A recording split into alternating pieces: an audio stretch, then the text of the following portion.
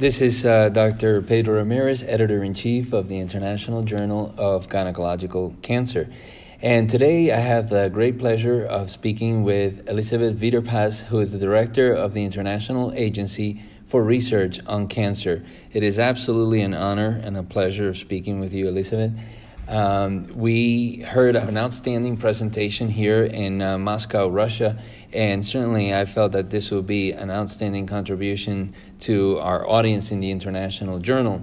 The presentation was on the human papillomavirus and cervical cancer screening, as well as discussions on the impact on vaccination. Welcome. Thank you very much for having me. So, can you tell us a little bit about the impact worldwide of HPV and its impact on cancer? And particularly, I was interested in the cancer profile based on the Human Development Index. Can you tell us a little bit about that? Yeah. Human papillomavirus, or HPV, it's a necessary cause of cervical cancer. It's not a sufficient cause, but a necessary cause. That means that the absolute majority of all cervical cancers globally are caused by HPV infections. So cervical cancer is a very important cancer type. It ranks third and second most common cancers in middle and low-income countries, respectively. Also, the disability-adjusted life years and life of years lost per 100,000 population are very importantly, in particularly in low and middle-income countries. So it's a very important infection, HPV infection, and it's a very important cancer type globally. So you talked about some really impressive and striking numbers. We're in 2019 now, and you talked about what would happen if we did nothing about this infection, and what would happen if we actually made an impact on decreasing the rate of HPV infections. Can you tell us a little bit about those striking numbers? Yeah, doing nothing is not an option. I think we have a moral duty of combating this infection globally because we have the technology and the means as per today to change the curves of incidence of cervical cancer and other HPV cancers, as well as the mortality curves. So if we continue doing nothing, the numbers would increase dramatically in the next decades. Even if the reduction in the global prevalence of the infection would only be reduced by 1%, the increases in number of absolute numbers of incidence and mortality cases would be very important. So we have to aim to decrease the amount of infection globally, and that can only be done by vaccination. And now, speaking with regards to the impact of HPV on multiple cancers, actually, and certainly we know about cervical cancer, what will be the impact of prevention of infection based on the prevention of the HPV 16 and 18 versus the nanovalent HPVs such as 6, 11, 16, 18, 31, 33, 45, 52, and 58? So besides cervical cancer, human papillomavirus or HPV are also responsible for several other cancer types. For example, anal cancer, vulva cancer, vaginal cancer, penile cancer, and importantly, oropharyngeal cancer, which is very importantly globally. So the vaccination against human papillomavirus types 16 and 18 would account for about 70% for the prevention of all these cancers combined, and also about 70% of all cervical cancers. If we would use, for example, the nanovalent vaccine, this would increase quite substantially to about 89 to 90% of all these cancers prevented. So put together in numbers, total number of cases, we are talking about 600,000 cancers that can be prevented globally.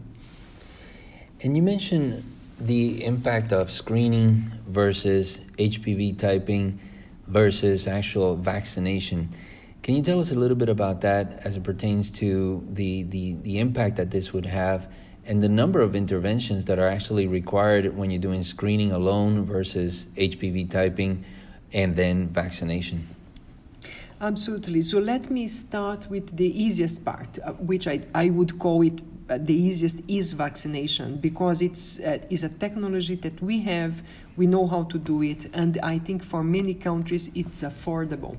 So HPV vaccination would interrupt the infection of HPV types. That means it would prevent the cancers to start altogether.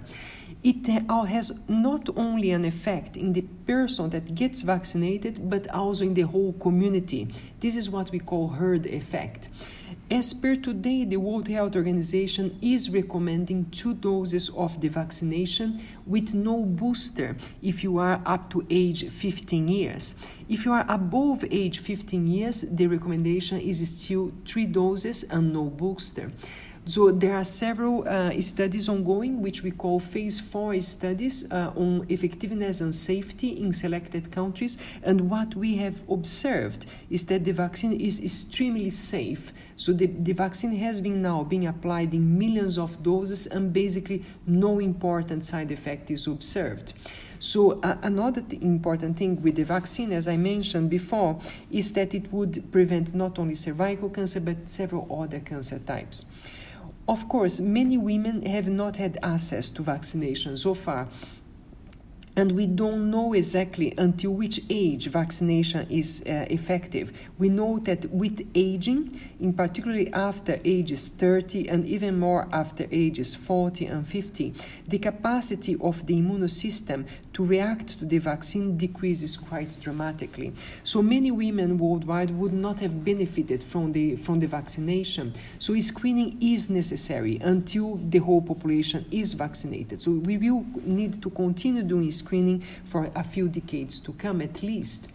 In these terms, what has been done so far mainly is screening with Papa Nicolau or Pap smear, which is being used in many countries. There is also a new technology which is screening with HPV. That means that would detect the virus in vaginal samples from the women, mainly who are not vaccinated.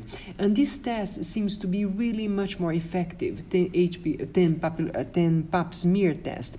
So many countries now are switching from Pap smear to testing with HPV. For example, in the Nordic countries, this is becoming now the routine. Most of countries are doing it. So it still requires that the woman is screened multiple times during her lifetime, but using HPV as a tool of screening, the number of screenings times per year is reduced dramatically by about 10 times. So only about 5 times screening with HPV against screening 10 to 50 times with cytology.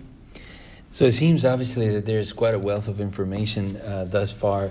And one of the things that certainly I would be interested in hearing from you is, where should the priorities lie with regards to research moving forward? In terms of vaccination, I think it's very important to maximize the access to HPV vaccination as soon as possible and as broadly as possible throughout the world, in particular in countries where the incidence and mortality for cervical cancer is very high. That means the poorest countries in the world. In particularly Sub-Saharan Africa and Asia are countries that are highly affected. Other points that should be further studied is the dose schedule of the vaccination, the expansion of the age range for vaccination, and the so-called catch-up ages, up to which age is really cost-effective to do so. Then, of course, studies on the availability and affordability of the vaccine and cost-effectiveness, regulatory approval, and participation in different programs. Now, you mentioned there was an interesting study looking at less than 3 doses of HPV vaccine. I know that certainly that's very relevant in certain countries. And you talked about specifically a study in India. Can you expand a little bit on that? Yes, of course. So this study was published in 2016 in the Lancet Oncology by Dr. Sankaranarayanan, who is an IARC scientist. And it evaluates the efficacy of 2 doses of HPV vaccine as compared to 3 doses. And it compares specifically the antibodies for HPV 16 and 18. And what it shows is non-inferiority in immunogenicity of 2 doses compared to 3 doses. and therefore, after this study was published, WHO switched the recommendation to 2 doses of the vaccine for girls aged below 15 years of age. And what data do we have as it pertains to HPV infection long-term after the bivalent vaccination based on the number of dosing? What we have observed as well is that even with 1 dose of vaccination, the levels of antibodies are very high. So this is still unpublished results, and we are working on it for publication, but it's possible that in the future only 1 dose of the vaccine might become recommendable, but this information is still not published. And I know that obviously there's tremendous efforts to raise awareness about the importance of vaccination, but are we in the right place already with regards to global HPV vaccination and coverage?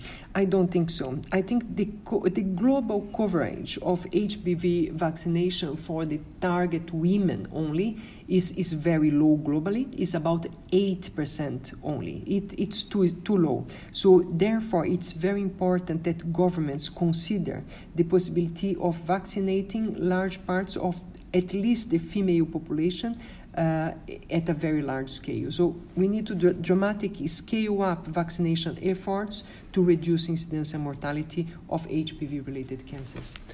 And how do we get access and maximize that access to cervical cancer screening worldwide? Well, there are new technologies being implemented now in different countries which are very promising. For example, self-sampling. That means that the women can collect the samples themselves at home. This has been proven in different studies to be possible, and actually that the women prefer to do so than to go to a gynecologist. And this, of course, would be for the testing of HPV. Also, triage of HPV positive women. There's a lot of research ongoing that will show the best interval to re-screening women when they are either positive or negative for HPV. Also, there is a lot of interest in researching in terms of point-of-care services and affordability.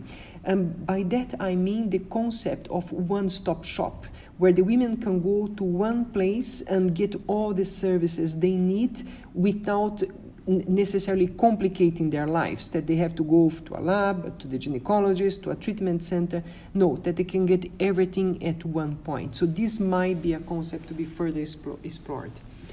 And are there any studies that are ongoing with regards to self-collection? Because, I mean, this would seem to make sense, but do we have data that supports this approach?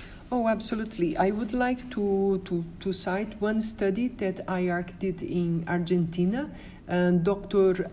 Rossi was the first author, and it was published in Lancet Global Health in 2015. And it clearly shows that self-collection is preferred by the women, and that the detection rate for HPV infection and for lesions is very good. So this is published. So, and importantly, 4 times more women were treated in the intervention group, where we offer self-collection, than in the control group, where women had to go to the usual gynecological exam.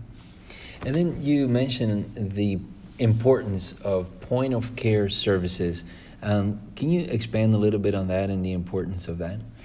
I think this is very important. I mean, as a woman and having passed through this to the systems for doing screening, it's really it increases time and decreases your availability and your interest to go to multiple healthcare providers. So if we can concentrate care and screening in a few points where the women can get the whole services they need without any complications, that's of course most likely increases the willingness of women to participate in screening. So I think it's very important to explore this.